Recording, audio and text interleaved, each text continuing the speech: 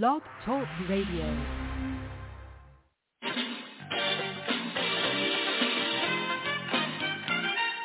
Turn on the light, save the world from darkness, yeah. Turn on the light, won't you please, my friend, yeah. Welcome to the Turn on the Light broadcast with Pastor Stephen and Ann Butterfield. We are assistant pastors of Light of the World Christian Tabernacle International Church in Stockbridge, Georgia, with our awesome leaders, Bishop Ruth W. Smith and Pastor Capri Osmond. We are so glad that you have tuned in. We are going to show you a God that will bring you out. So call your neighbors and call your friends. Call Lottie, Dottie, and everybody. Tell them that the Turn on the Light broadcast is on the air. Tell them to dial 917-388-4161. And while you're getting your neighbors and your friends, here's a song just for you.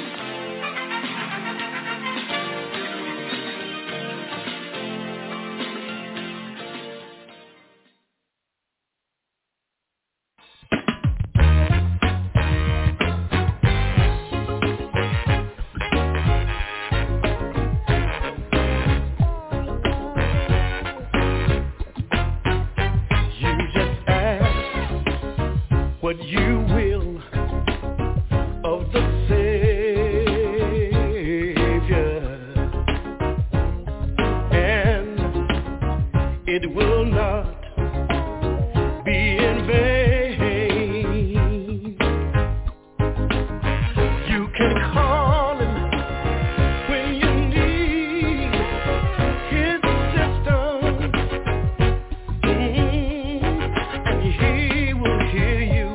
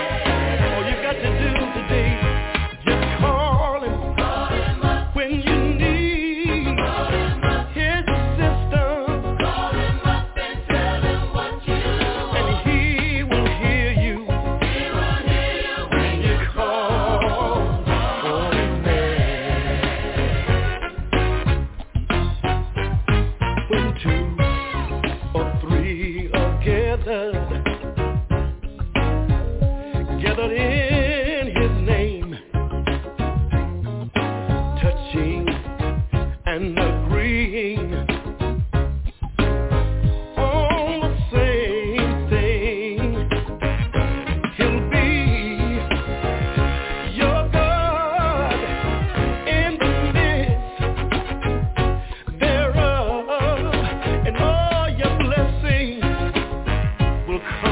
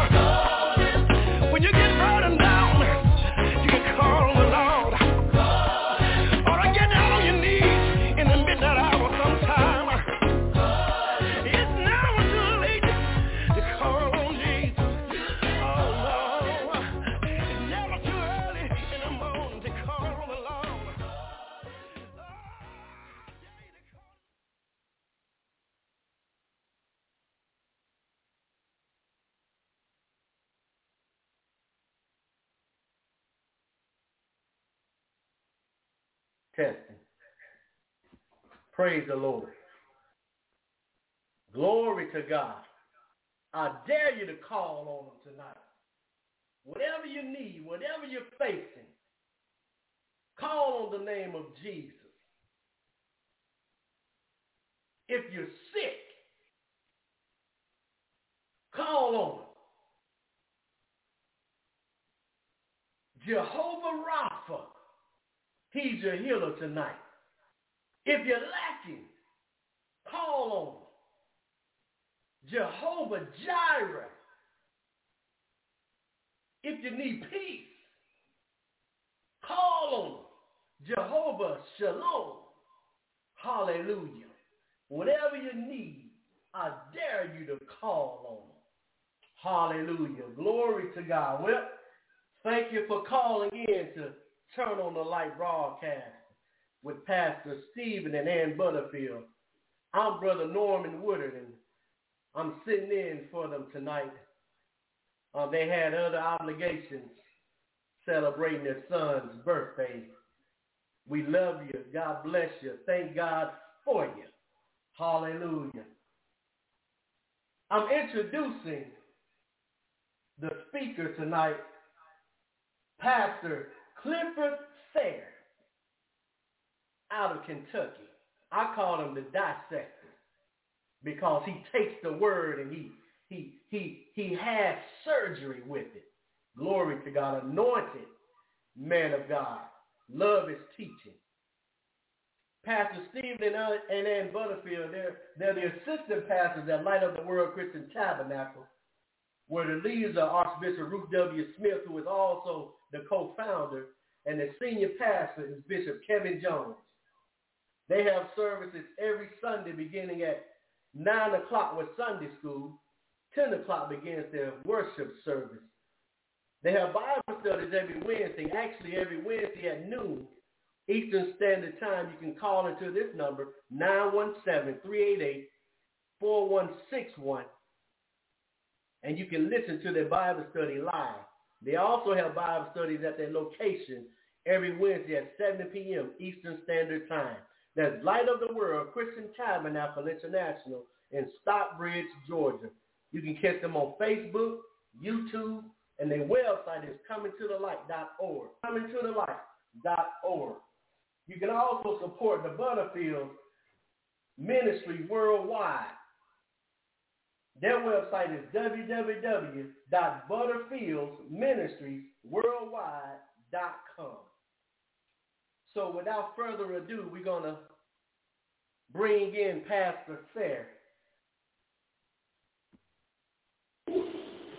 Pastor Fair, you on the air, sir. Good evening, Brother Woodard. How are you this evening? I'm doing great, sir. Good to hear your voice. It is always good to be here and to see and hear what the Lord has for us. And tonight is not going to be any different than the other night. And I appreciate the accolades of the dissector. It's the first time someone said that to me. I take that with respect and honor. And we're going to be in the book of Jonah tonight. And we're going to look at some things that kind of was sparked by a Sunday school lesson. The title was No Compassion. And the one thing that God wants us to have is compassion, and we're going to take a look at that. To give us a brief synopsis of the study that I've done, Jonah has now been told twice, as we see in the first verse of chapter 3 of Jonah, to go to Nineveh. Jonah, he didn't go out of fear. He didn't want to go out of fear or disrespect. He didn't want to go because the Ninevites were Assyrians, which were his enemies. And so he was showing no compassion on his enemies, towards his enemies, even though God had spoken to him twice. So this being a brief synopsis of what is going to be, we're going to be covering tonight, let's just give God some praise. We thank you, Lord, for the opportunity to come before your throne of grace, to gather together to share your word. Father, we ask that you open our hearts and our minds and our ears, that we might hear what you have to say, Father. Take me out of the picture. Let people hear your words, Father. Let people's lives be changed by the power of your word that comes forth. And for all of these things, we give you praise and honor and glory in Jesus' name. Amen. Knowing that we're looking at no compassion, but it's ironic. In the third chapter of Jonah, chapter 3 represents Jonah's Groundhog Day. Yeah, you heard me right. Jonah's Groundhog Day. A chance at a rerun of that monumentally significant day when he began the long, defiant walk from his home in Gath-Hepher and headed for the port of Joppa that we saw in chapter 1, verse 3, and he kept going. Jonah kept going, and now God speaks again to Jonah. This time, his word to Jonah is met with full-hearted obedience. Jonah takes an even longer walk to Nineveh, where his warnings of judgment is embraced as the word of God. Throughout the city, the universal response is one of repentance, leading to the staying of God's hand in judgment. You see, Jonah was given a second chance. Just a synopsis there of my idea, my picture, when God told Jonah the first time and Jonah ran, you could almost picture that Jonah was having some kind of fear or doubts or something that we hadn't gotten into yet. But we see, and you'd almost suspect that the Ninevites are particularly suspicious or superstitious people, because imagine, if you will, Jonah being in the belly of a whale for 3 days, the acids in that whale's stomach, in my mind, would have bleached him white as a sheet of paper. And then he spit up on the dry ground in Nineveh. The people see this ghostly man saying, "Hear the word of the Lord." And to me, in my mind, they scatter because of their superstition. But like I said, that's just a supposition on my part. So Jonah is given another chance here in the third chapter of Jonah. The word of the Lord comes to Jonah a second time, as we see in verse 1. Jonah was not the first servant of the Lord to have been given another chance. Oh, I'm so thankful for that. Boy, aren't we glad that we serve a God of 100 second chances, because we all have been given that second chance. And Jonah will not be the last one either. The words of Jesus in Matthew 12:20, that the Lord's anointed servant, Jesus himself, will not break a bruised reed or snuff out a smoldering wick, indicate that it is God's habit not to discard those who fail him. You see, for that right there, we got reason to shout and jump and dance and rejoice, because God does not make it a habit of discarding those who fail him. That fits us to a T. We fail him every single day in multiple ways, but he does not discard us. He keeps using us. Wind instruments blow through a reed. If the reed is damaged in any way, it leads to a dull, hollow sound. For all practical purposes, a bruised reed really is worthless, and it's easily replaced. So too is flax, which is, when damp, only billows out smoke and never ignites. In either case, the obvious remedy is the easiest. Give up and start again. But the Lord refuses to break the bruised reed or quench the smoking flax. He does not drop team members who let him and the rest of the team down. He does not have to use Jonah, but chooses to do so. In fact, God delights to build up his church with what would otherwise be rejects. Oh, folks, God chooses to build up his church with us, those that would otherwise be rejects. He's talking about us. Woo. We don't know how long Jonah had to recuperate from his experience.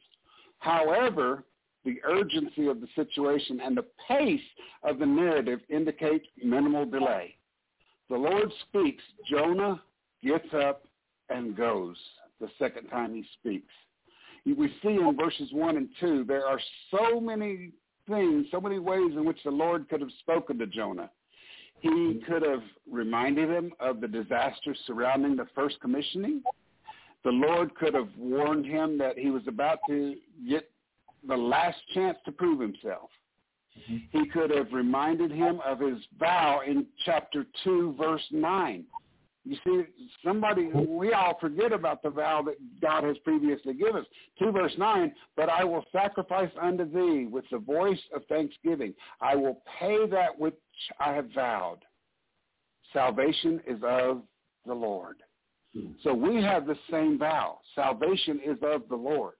Or God could have sought to persuade him of the benefits of obedience and the need for Nineveh to hear the message.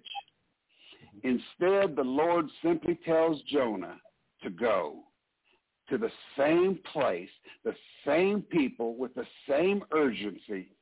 After all, the wickedness of Nineveh and the Ninevites has not abated. They were still out of control. On the other hand, the mercy of God in forgiveness has not relented either. Folks, how much is that being spoken to us right here, right now, today? God's hand of mercy has not faltered to us in forgiveness and has not relented. It still goes on no matter how much we fail him. Jonah must go with the same God-given message. He is not free to add to it. He's not free to embellish it or soften it in any way. Neither is he to change his style. There is no difference between the proclaim to them in chapter 3, verse 2 that we see, and go unto Nineveh, the great city, and preach unto it the preaching that I bid thee. And the preach against it in chapter 1, verse 2. Arise, go to Nineveh. Now, this is the first time that God spoke to Jonah in chapter 1, verse 2. Arise, go to Nineveh, the great city, and cry against it, for their wickedness is come up before me. Woo! You see, God shows their wickedness continues to come up before the Lord. And Jonah must cry out against it. The task that Jonah had is every bit as demanding as the first time around. It still means taking up his cross and following the Lord. Does that sound familiar, folks, that we are to pick up our cross daily and follow the Lord? Even though God is speaking to Jonah here, he's speaking very clearly to us. So Jonah is in exactly the position he was in before. The only change being in Jonah himself.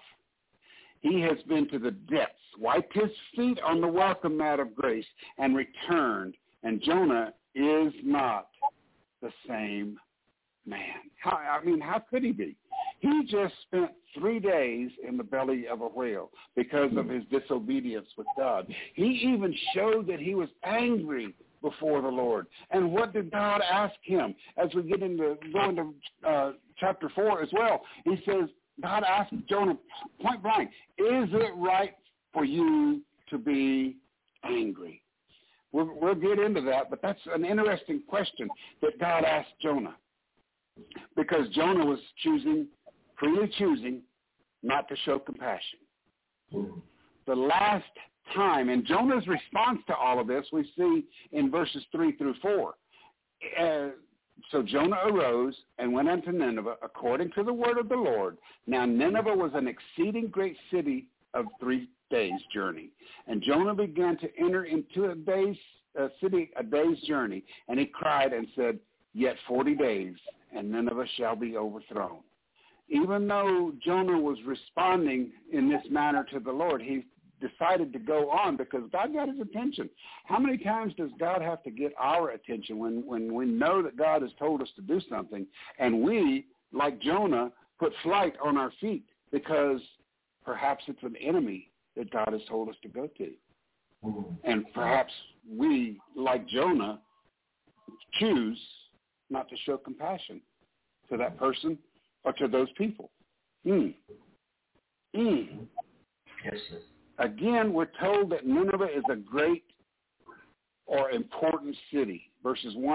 Chapter 1, verse 2, verse 3, verse 3, or chapter 3, verse 3. It was a great in its own eyes and therefore suffered from the guilt of pride.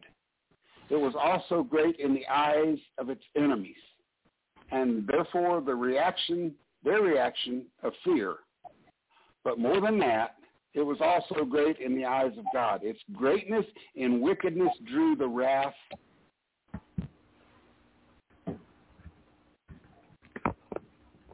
helping us, although drew his compassion. We see that in chapter 4, verse 11, which says, "And should not I spare Nineveh, that great city, wherein are more than 60,000 persons that cannot discern between their right hand and their left hand, and also much cattle."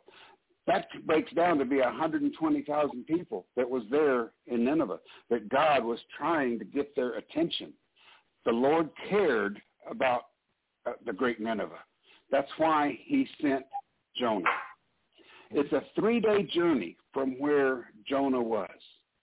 In the description of the size of Nineveh, we are told that it was a city of 3 days' journey. Commentators take different views as to what this might mean. Some say it refers to the time it would take to circumnavigate the entire city. Others take it to mean that it was a thorough visit to every part of the city and would take 3 days. Some believe that the days came from the first day of arrival, the second day of the visit proper, and the third day of departure. A more recent view is that it comes from the appropriate period of protocol given to a foreign guest visiting an important city. In some ways, it doesn't matter. We are told repeatedly throughout the book that Nineveh was great. This writer, in his way, it was his way of saying how big the city was. You see this in chapter 4, that's the only place we see how great the city of Nineveh is, how large it is. Even though, yes, it was later destroyed by Babylon, Jonah's trip there was productive because it shows in chapter 3 that they repented, they dressed in sackcloth, and they went into a time of fasting and prayer. And so Jonah, after he decided to obey the Lord, it accomplished what it was supposed to do. Just like we're told, the Bible says that God's word will go forth and do what it's purposed to do and not return unto him void. God knew by sending Jonah that this city was going to change. They were going to repent from their sins. But the thing about it, see, God knew to show compassion to these Ninevites. Just the same way he expects us to show compassion to everybody that we have contact with, everybody that God may send us out to reach out to. We are to show that same kind of compassion. You see, at first, because they were Jonah's enemies, because they were Assyrians, because they were his enemies, he was rebelling against God, and he knew he was. He didn't want to go. He didn't want to show compassion. But we ought to consider the possibility that the Lord intends us to see something else here. Mention 3 days in the context of Jonah, and we immediately recall his 3 days inside the fish. Are we intending to draw some conclusions from that connection, perhaps? It could be, for instance, that the Lord is telling us that although disobedience may lead us to the threshold of death and the feeling of abandonment by the Lord, so too might obedience. Jonah had spent 3 days in the place of God's judgment. Now he must go another 3 days to rescue others who are also under God's judgment. For Jonah, both experiences were unwelcome, but the Lord brought him through them. How many times have we faced tasks ourselves that have been unwelcome, that we showed our disobedience, that we showed that we didn't want to have compassion. But God's plan was far better than ours, far greater than ours. As God brought us through it, he showed us exactly how well his plan worked. With the message that we're seeing here in chapter 3 and chapter 4 of Jonah was extremely short.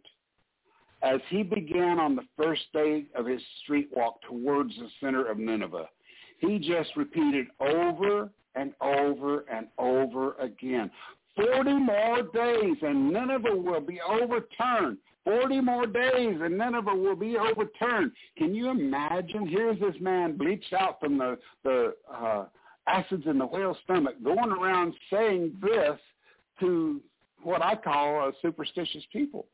He's bleached out white as snow, and he's going around telling in 40 days that this city will be overturned. Many people think Jonah must have said a lot more, which is not recorded. Doubtless, he did. But it may have been that he simply answered the natural question fired at him from people whose consequences had been stirred. They would have been anxious to find out about this God who was threatening them. We would today if somebody walked into our city and said, Atlanta's going to be destroyed in 40 days. Henderson, Kentucky is going to be destroyed in 40 days. We'd want to know more about it. We'd be tapping this man on the shoulder saying, hey, man, what's that? Where are you getting this? And when Jonah would reply to them, this is a message from the God that I serve, the God that is going to destroy you should you not repent. This would make me want to know who this God is that he's talking about. This would pique my questions, my concerns. I could see how back in the day it would have definitely caused them to start a day of fasting and ash and sackcloth. And what they had done specifically, which had angered him so, was what could they do to usage his wrath? The situation demanded answers. And Jonah wasn't prepared to give them right away. Clearly the message that Nineveh would be overthrown was a devastating one. It would be a solemn message of impending judgment and suggested that something cataclysmic would shortly befall them. This was the issue at the heart of Jonah's grievance. He had prophesied destruction and would only be happy if it came to pass. However, the word translated overthrown can also mean turn upside down. In the New Testament, we're shown that Jesus came into this world to turn it upside down. And knowing that, how come we see so many of God's people in today's world living upside down lives? You stop and you think about that. You think about what Jonah is, the message that he's trying to portray. You think about the message that Jesus tried to portray when he said himself that he came into this world to turn this world upside down. How come we see with our own eyes so many of God's people living upside down lives? Woo! In other words, if Nineveh had experienced a complete and radical change of heart, she could have legitimately be described as having been overthrown. This is, of course, precisely what happened.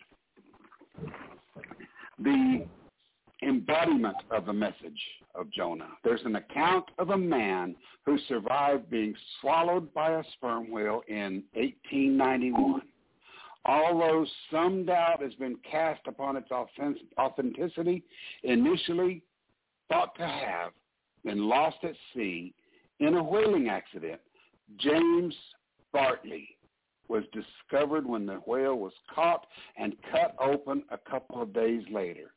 He was pulled from the stomach unconscious, but he came round and eventually resumed his life as a whaler. It's kind of amazing, isn't it? God showed this example by showing Jonah that it happened.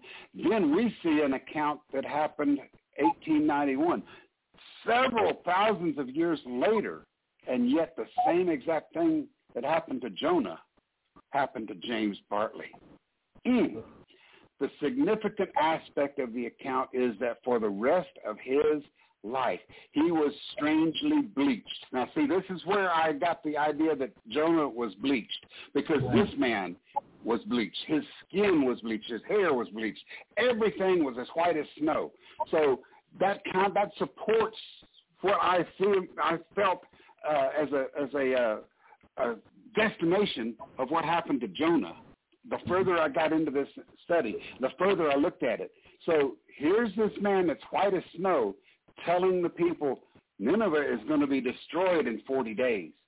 You know, it would get our attention if we saw somebody that was bleached out like that. It's not something we would just push aside. We'd say, wait a minute, who is this guy? What is he talking about? So consider that he had laid in gastric acids, the James Bartley of the whale's stomach, at temperatures around 105 degrees. Its fit is hardly surprising. The same thing goes for Jonah. It's not unreasonable to think that Jonah was similarly bleached. So it's so difficult to imagine the people holding back from the inevitable question, well, what happened to you? His story would then unfold as a living example of the truth he proclaimed. Even in this pure conjecture, it is nonetheless true that Jonah himself was a living embodiment of his message. Now, can you imagine that? Both Jonah and the Ninevites had willfully ignored God's word to them. Although the case of the Ninevites and the voice of God came in directly to them through the consequences. Both Jonah and the Ninevites, as a consequence, faced the imminent judgment of the Lord.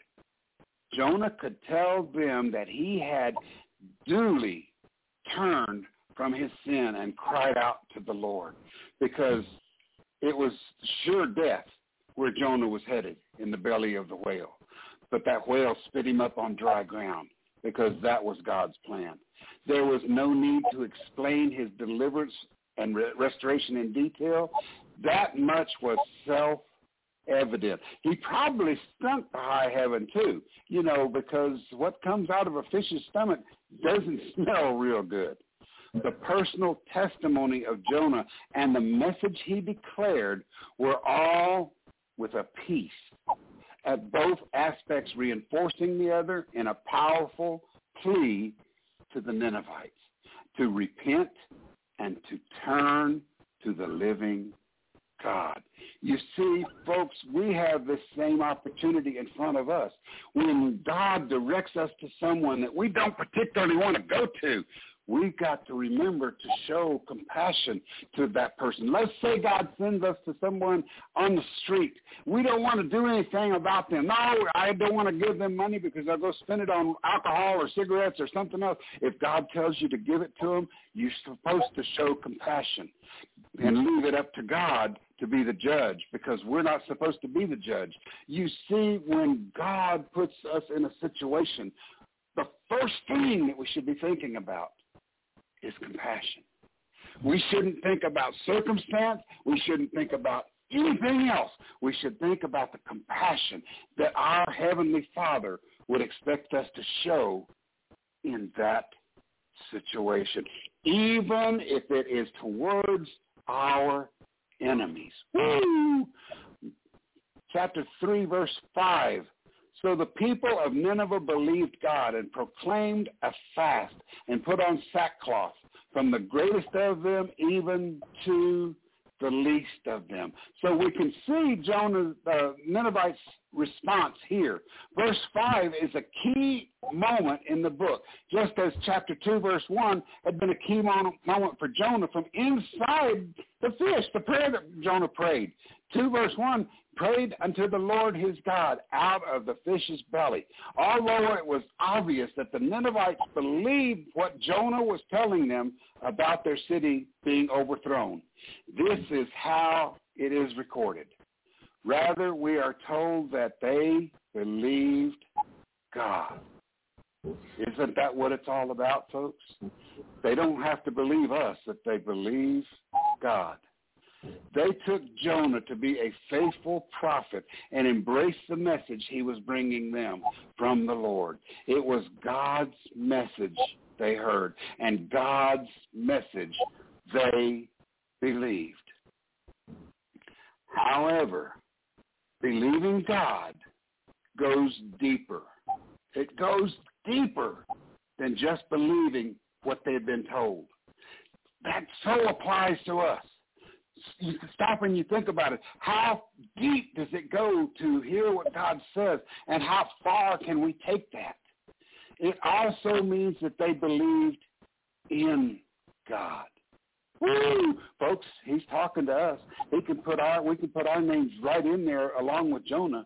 Pastor Fair, Brother Woodard, we can put our names right in there with Jonah.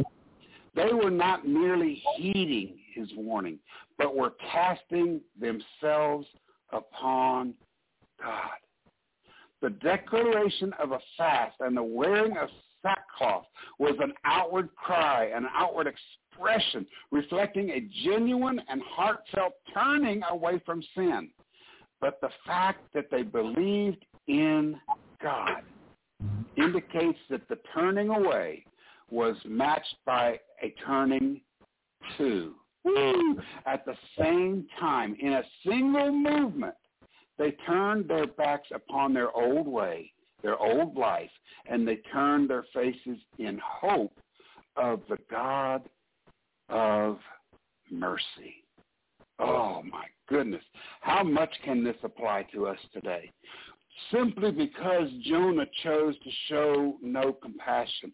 We have to face the fact that we do this on a daily basis.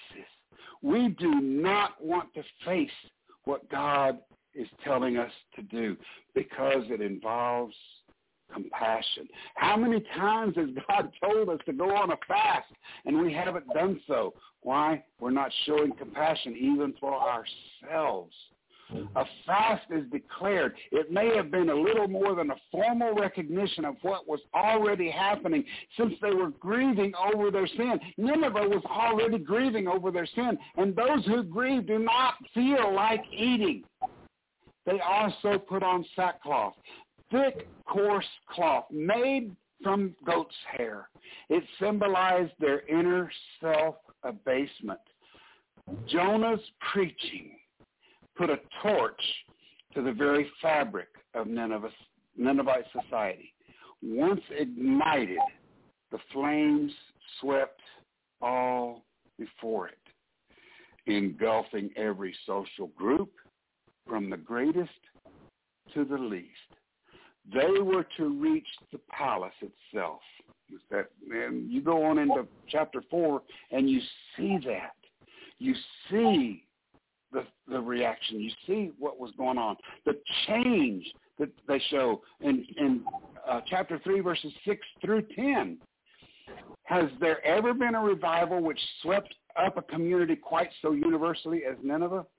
Under the preaching of Jonah, from all quarters, from all social spectrum, people were gripped with shame and sorrow for their sin. Turning from it, they cried out to God. And when God saw it, he had, here we go, compassion on them. And he lifted his threat of destruction in verse 10. Look at that. Look at verse 10. And God saw their works, that they turned from their evil way, and God repented of the evil that he had said that he would do unto them, and he did not. By some, it's been described that the greatest revival in the world, in the history of the world, although others, some would disagree. A surprising outcome that we see because of Jonah's finally obedience.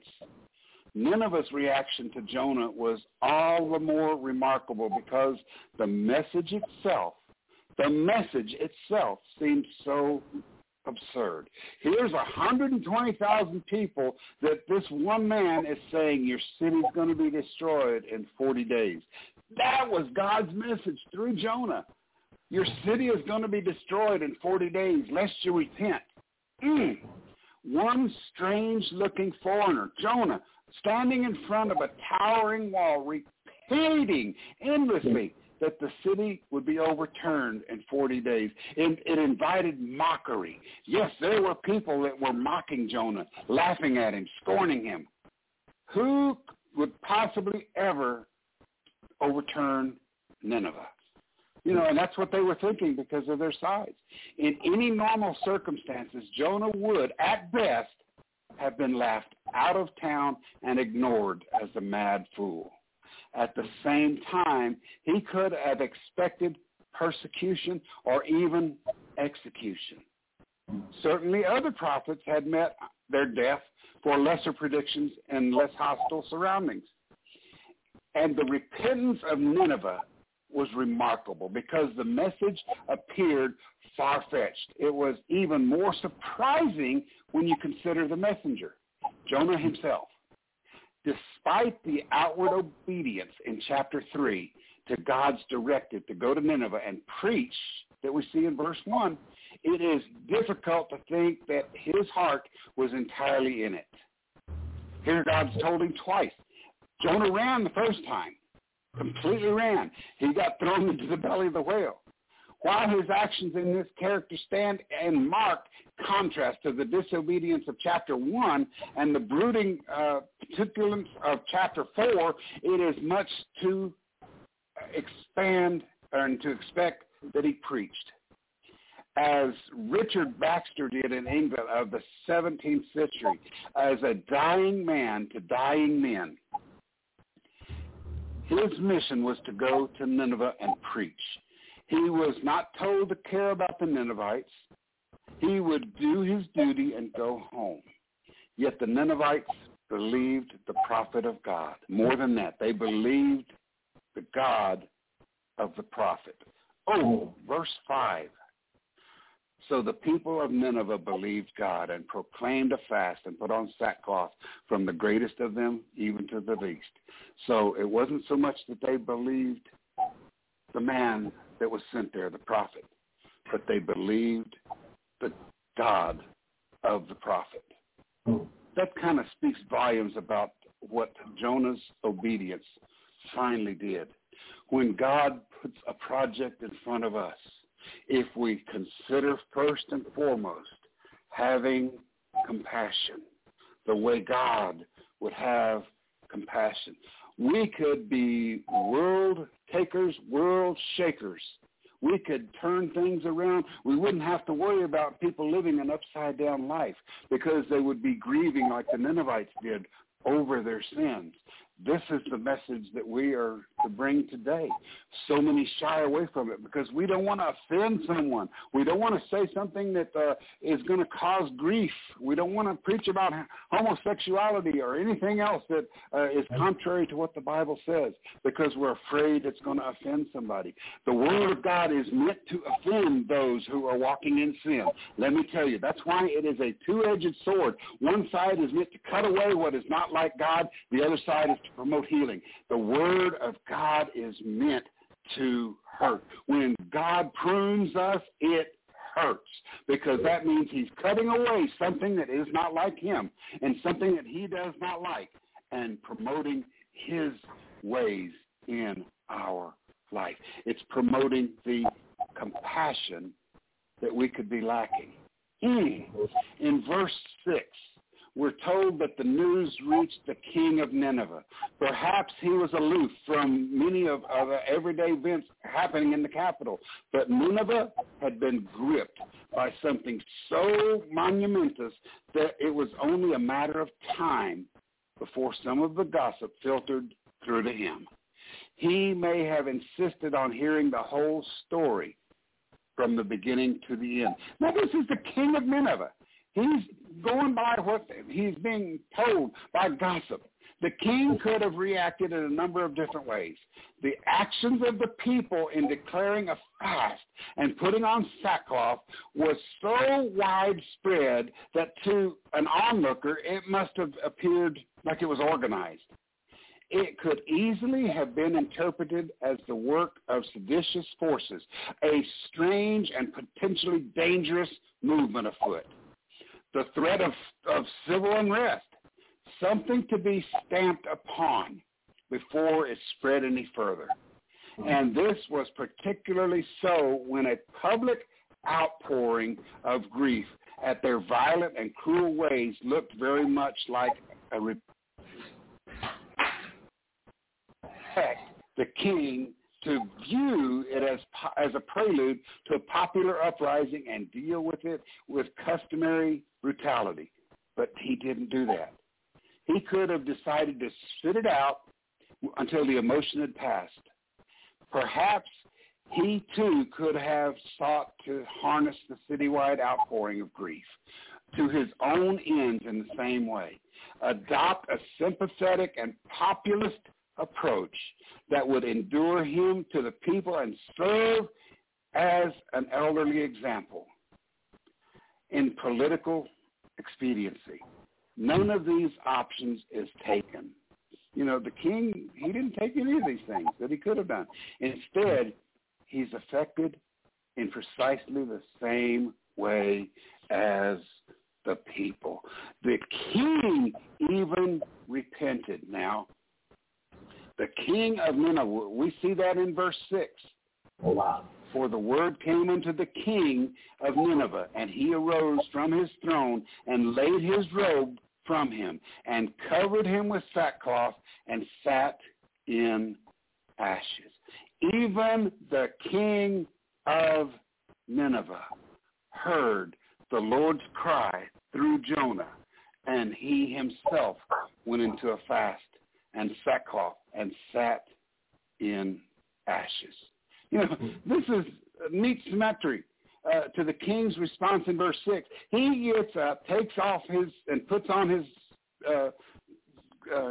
sackcloth and sits down. It's a remarkable act in its spontaneous humility and repentance. Isn't that what this world needs today? Spontaneous humility and repentance. Isn't that what we're supposed to be doing? Going to the people, going to the highways and byways and teaching and preaching the gospel? But to do that, the number one thing we have to have is compassion. If we don't have that compassion, we're going to be like Jonah. We're going to be running from everything that comes up, every opportunity God puts in front of us. King. In one sense, it was a simple gesture, not requiring a great deal of energy and probably not taking very far geographically. In another sense, it cost him everything, and a single step equated with a period of light years.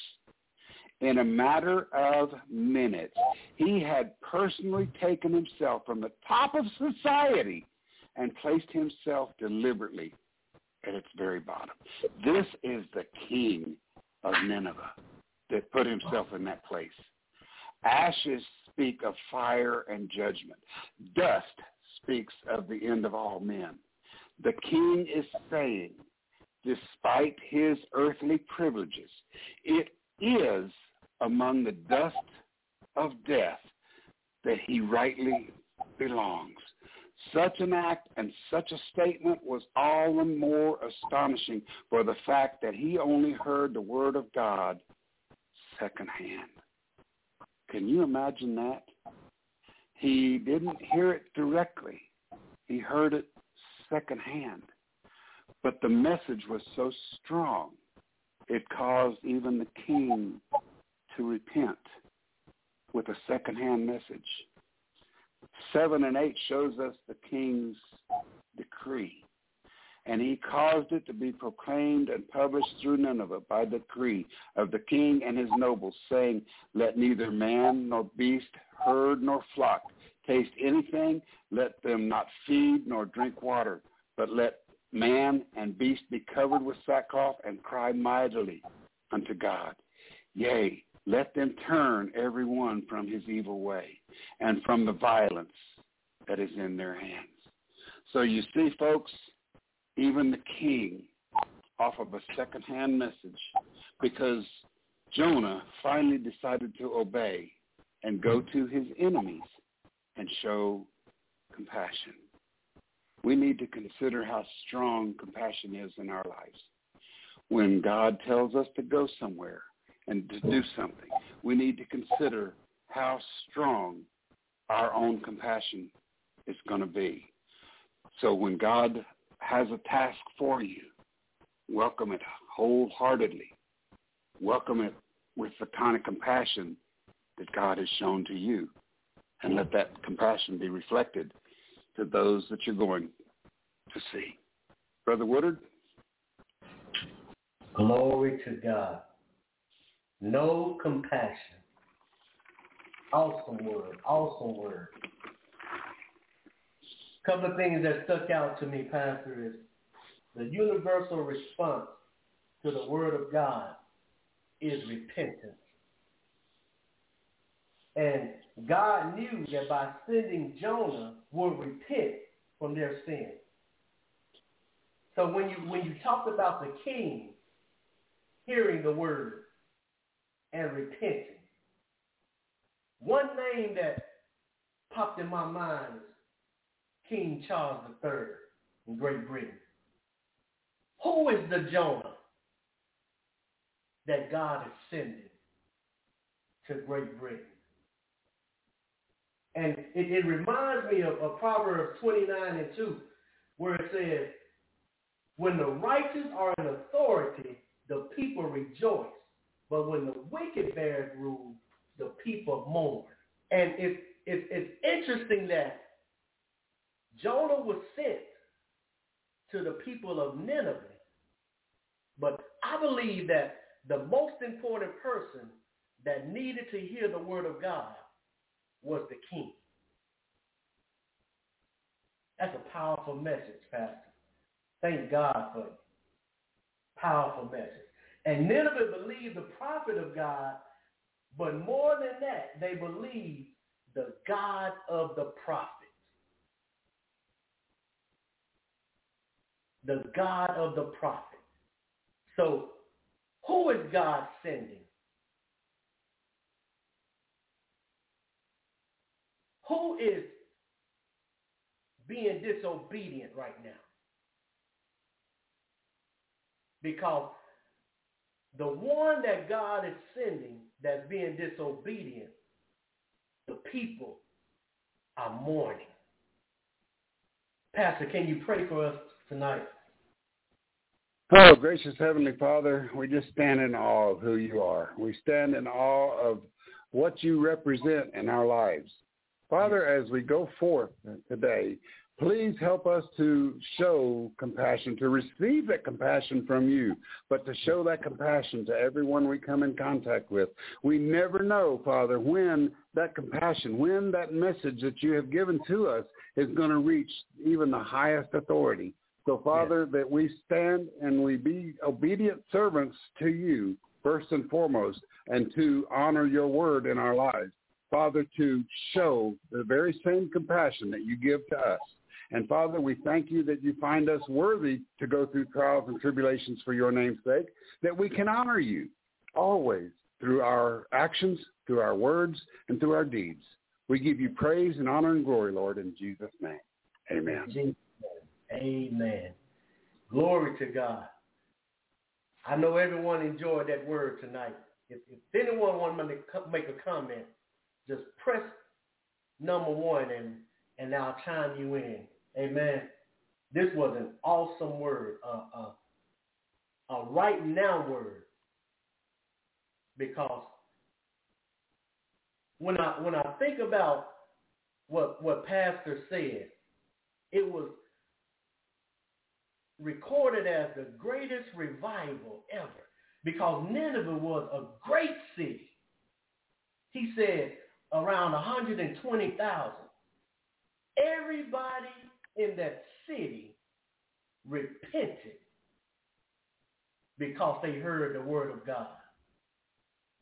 Imagine if the city of Atlanta, if the city of Henderson, if the city of New York, if the city of Miami would repent. Glory to God. Pastor Fair, we thank you, sir. God bless you. Great word. I'm just thankful for the opportunity, and it's always a pleasure to be here on the podcast. Great word. So we want to close out by saying we thank God for Pastor Stephen and Ann Butterfield for allowing us to bring this message tonight. And on behalf of them, we want to say we love you.